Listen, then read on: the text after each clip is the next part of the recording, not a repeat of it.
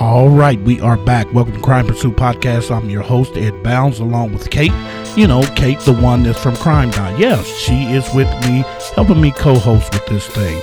Kate, give us a rundown about regarding our new pursuit. Yes, we are. So today we're discussing the suspicious death of Joseph Smedley, a former sophomore at Indiana State University. He went missing actually on September 28th of 2015, and his body was found October 2nd in Griffey Lake nearby. A fisherman actually was the one that found his body, and after investigating, it was ruled a suicide. However, everything surrounding the scene of death was sort of just suggesting otherwise. All right. Well, great job, Kate. We have a very special guest with us tonight. And, we have been looking at this case for several weeks. We have with us tonight Vivian. Vivian, welcome to the show. Thank you. Thank you for having me. Okay. Well, unfortunately, you have some bad news. And give us a little rundown about this case. You tell us a little bit. Start with the good stuff. So my brother, he was an IU student. He majored in biochemistry with hopes of becoming a pharmacist. So he was extremely smart, just super likable by all of his peers, and just really a lively person. He had a ton of friends, but he was recently found back in 2015 in Griffey Lake. So he was recently found in Griffey Lake.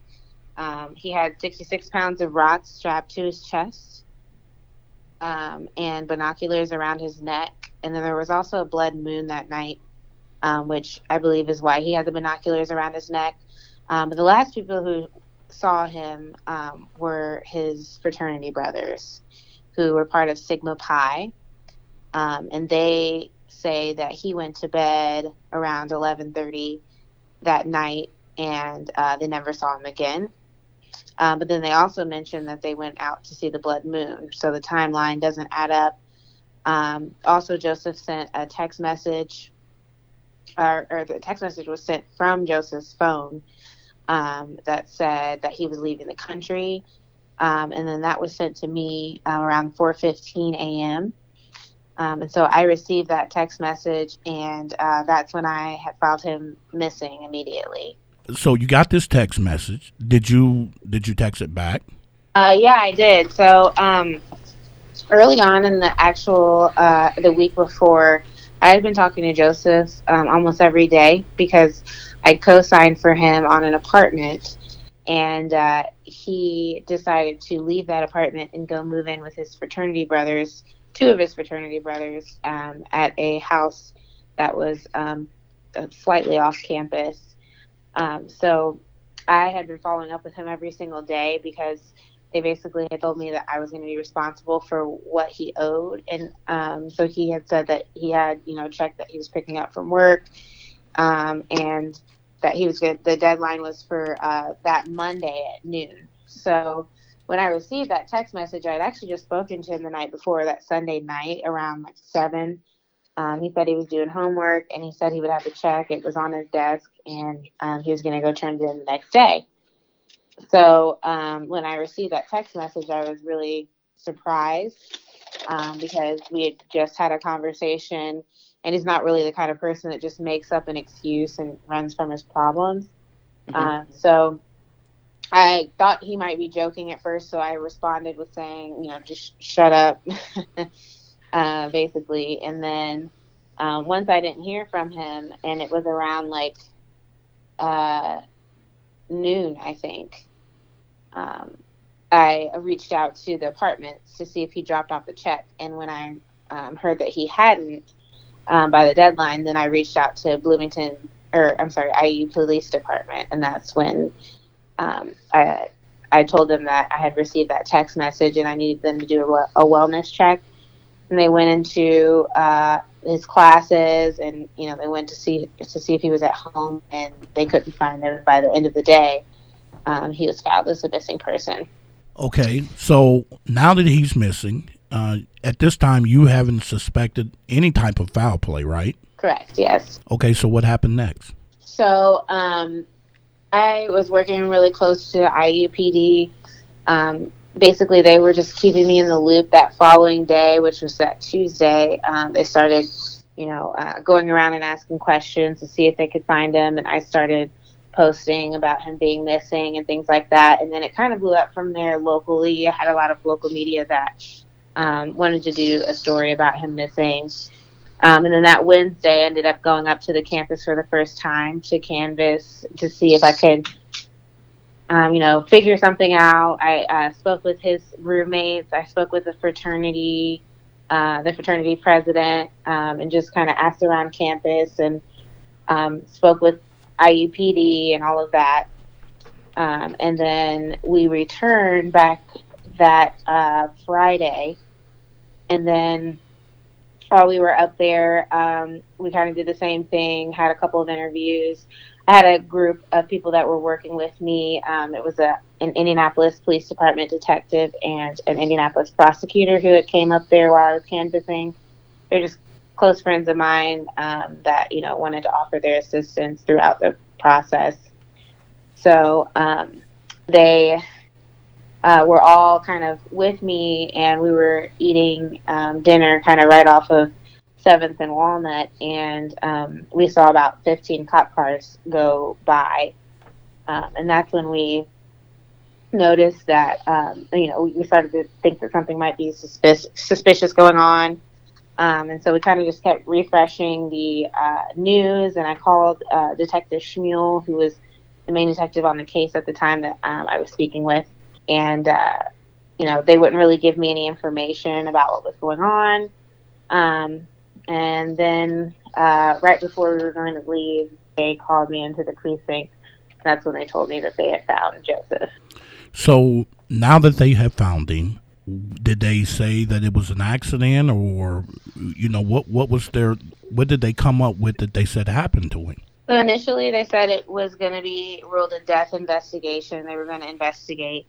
But they really didn't do much investigating. I heard from the very beginning they treated him like a suicide. They pulled his body out of the water and didn't really have a forensic team do much. They threw his clothes in the body bag instead of looking it into evidence. So it was really just careless the way that they handled him from the beginning. So when I was there, they didn't really say much. In fact, they didn't even tell me that he had rocks in his backpack at that time. They told me that he only had a hard drive and a charger to a laptop. Oh, wow. Papers. Okay, so what made them believe at first that this was a suicide? Did they say? No, and they still haven't said to this day. Which is why I've done so much work trying to investigate on my own. So I actually hired a forensic pathologist about a month and a half after Joseph had passed. We were waiting on the autopsy report to come back, so he stayed in refrigeration until that was completed. And the autopsy report came back. There was just things that weren't listed on there, like they didn't examine his back. It didn't look like they had went through his, scraped his fingernails and things like that. So my forensic pathologist that I hired, Dr. Thomas Sozio, he went through and examined him and took samples and things like that as well. And when the autopsy came back, just to be clear, it had ruled his death a drowning, correct? That was the cause of death? Yes. But I seem to remember that the area that he was found in, Joseph could swim really well. Am I correct on that? Yeah, we grew up, we loved swimming. Like, that was one of our most favorite things to do. Our parents would book a hotel on the weekends so we could go swimming at the pool. Like, we were very good swimmers. Right, yeah, you had told me that. And another thing that I find kind of weird about that is, well, his cause of death was drowning, according to the autopsy. It was in pretty shallow water that he was found, correct? Correct, yes. I just went out there recently and measured. It's around like 5 feet at the deepest part under the bridge. Right. That's not very deep, is it? No. And also, when you were, let's go back just for a second, if you will. You had said you had received a text message from him, correct? Mhm. The On the 28th, and it was saying that he was leaving the country, and don't. I think you told me it said don't contact him; he'll contact you. Mhm. And I kind of wanted to go back for a minute and just say that I think you had told me that when the police were doing the search before they had found his body, they went to the frat house that he lived in, and wasn't there a note on his bed that said pretty much like identically what he had texted you as well? Yes. So they had on that Tuesday. They had gone to the house to see if he was there, and at that time, the roommates produced a note that said um, the same thing that the text message had said, and he signed. It was signed with his last name Smedley, which is really weird. And it was also dated 9/28 as well. So it was just really weird because of the way that it was written. It almost looked very like fast. It Mm-hmm. also looked left-handed, which one of his roommates is left-handed. But it looked very. It looked written very hastily, but at the same time, he had time to like write Smedley and the date. And he doesn't even go by Smedley. The only people that call him Smedley are his fraternity brothers. Right. I was going to say that he didn't usually sign his name that way. So that's just really interesting to me that the note and the text being almost identical and seemingly written at the same time. It's just Mm-hmm. that's very strange to me. Yeah. So where we were, let's see, he was found in 3 feet of water, I know that you said, and there was Mm-hmm. something that said somebody that had seen his body witnessed that he had bruises on him, correct? And his bottom lip was actually busted. Yes. So one of the main witnesses was with her mother. They both have verified that they understand the difference between, post-mortem, like bruising and things like that. But they said that there was a stark difference between, what was naturally caused by his body decomposing and actual bruising. And then they Okay. also said that he had a busted lip as well. Okay. It's so strange with all of this being evident, and then yet the police are saying that the rocks in the backpack and the note that he had left were indicators of suicide. Right. Yeah, that's what I don't And it doesn't make understand. sense. Yeah, it doesn't make Yeah. sense here, and that's what I'm sitting here trying to, looking at my notes, and I'm like, okay, where the suicide part come in, and that's what I'm just so confused on. And Kate, I mean, I know you know this case very well, and I'm just trying to, trying to figure this out here. Yeah, like it doesn't make sense at all. And the main reasons that I don't believe that is one, just by the evidence alone, he was making plans the day before, the day of, asking girls to come and hang out with him that night at a frat party. He was also asking girls to come to another frat party that's happening that following Thursday. And you're just not making plans, if you're thinking about committing suicide. Not only that, his car didn't work, and I knew that because I gave him the car, and he wasn't keeping up on his oil changes. So in order for him to get to Griffey Lake without a car, it would have been a 45-minute walk at 4 a.m., and then he would have had to walk down a mile-long road that has no lights whatsoever in the middle of the woods, find rocks in the pitch black. There's no lighting around the lake. And then, put him in his backpack and then jump in the water. You know what, Kate? That's a good point. So, Kate, that is pretty interesting that she bring that up. So now It's we very can, interesting. yeah. So now, can we say this is a suicide or what?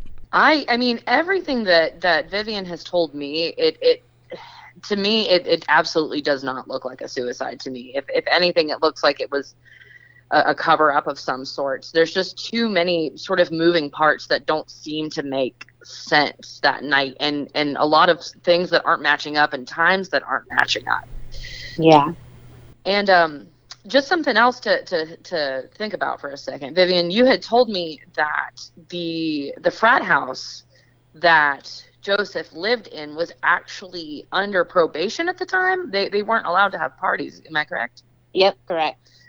And something else that you had told me that was very interesting was, as well, during the investigation, when the police went to go sort of interview his fraternity brothers, they had said that there was no party and that they were on probation. So they even denied the party happening that night altogether, correct? Yes. See, that's a big red flag to me.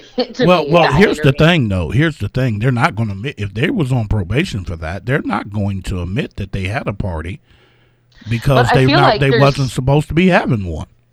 Well, right, but there's much bigger problems at hand, I would feel like, than just, having a party on probation. You know what I mean? I agree with you. So that's extremely strange to me. I totally agree. So let me ask you, Vivian, that you said you've been investigating this case yourself. Have you uncovered any evidence that leads you to believe otherwise? Yeah, so my forensic pathologist found hemorrhaging on his back.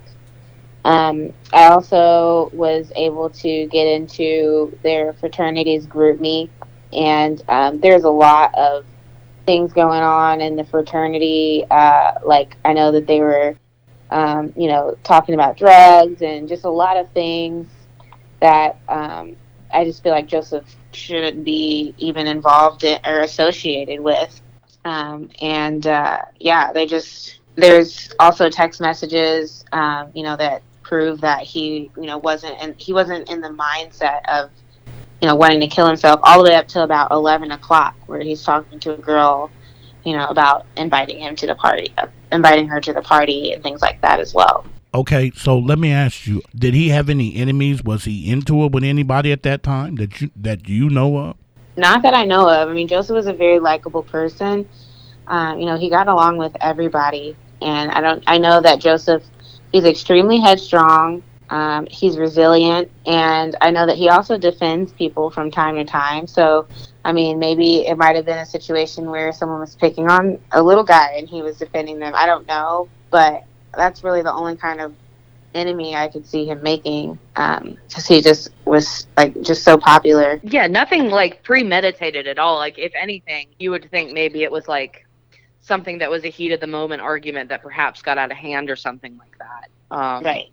That sounds more like a possibility to me than anything that was premeditated or a suicide at all. Just perhaps a situation that got out of hand and then wasn't known how to handle it and got covered up. It's just so strange, just everything involving this case. I agree, and that's what really frustrates me, is that if you don't want to do the work, the police department, Bloomington Police Department, doesn't want to do the work to investigate.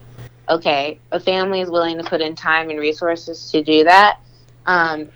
There's other ways that you can determine the cause of death. There's undecided, there's undetermined, there's accidental, there's all these other ways, and suicide is the one that you want to put. And so it's just to me, that's the biggest thing. It's a slap in the face to my brother, because he was so strong, and all he wanted was to be successful, and he was driven. And so for someone for that to be by his name on a death certificate, I just feel like it really it just rubs me the wrong way. Right.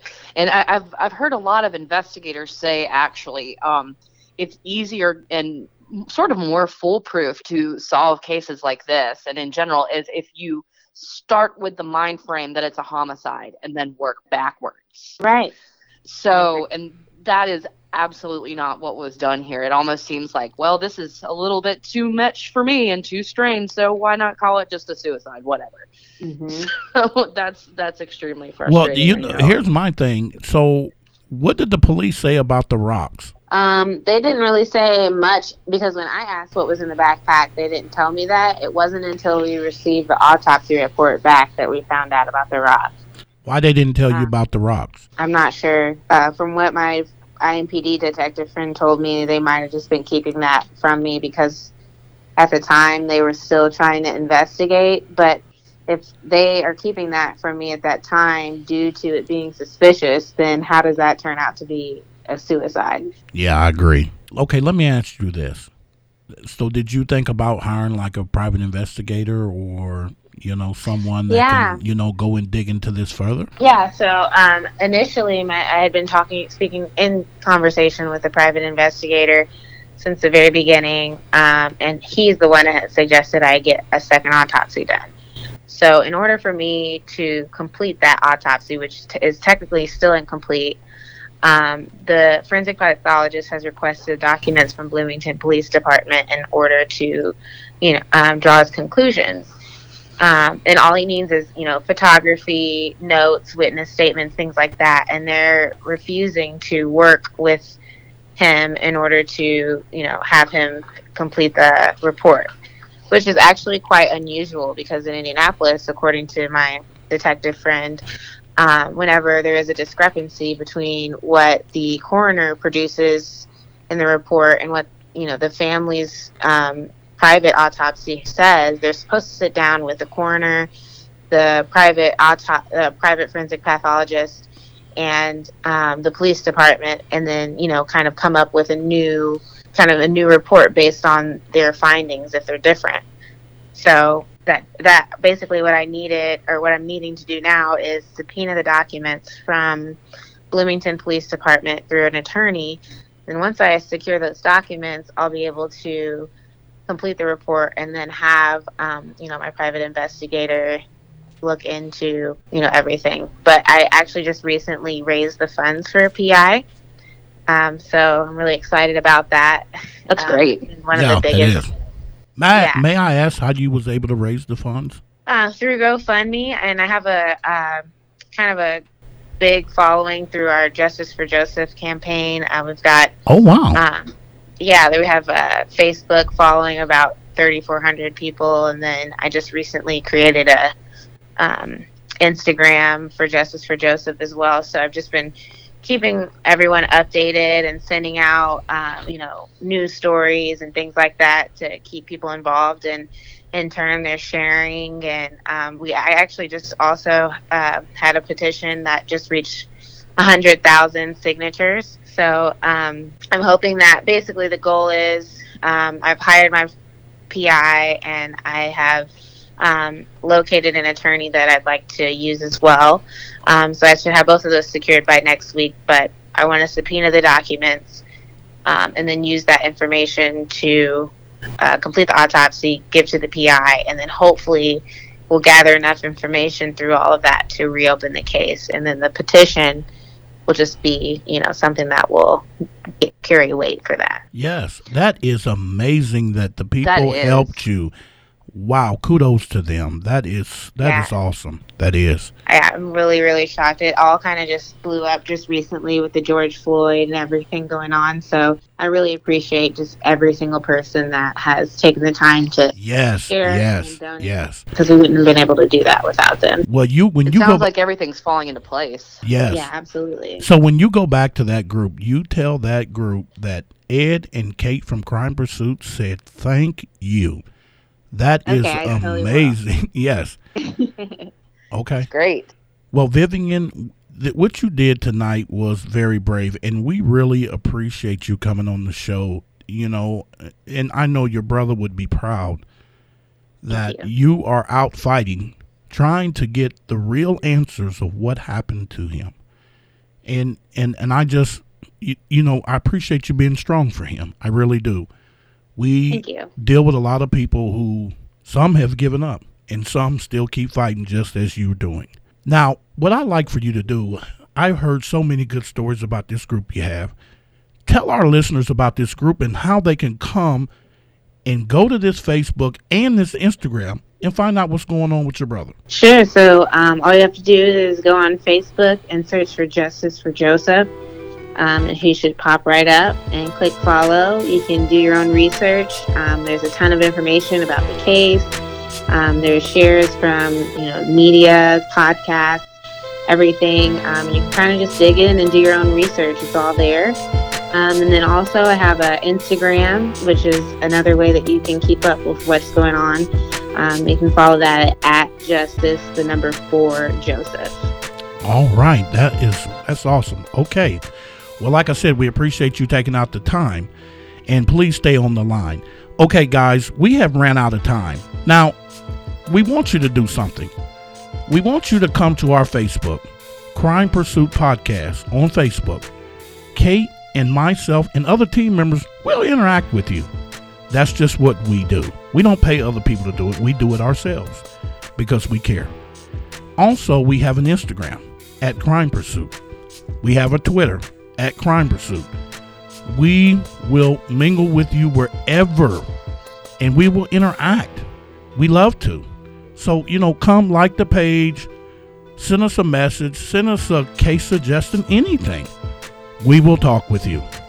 All right. Thank you for listening. Have a good night. Thanks, guys.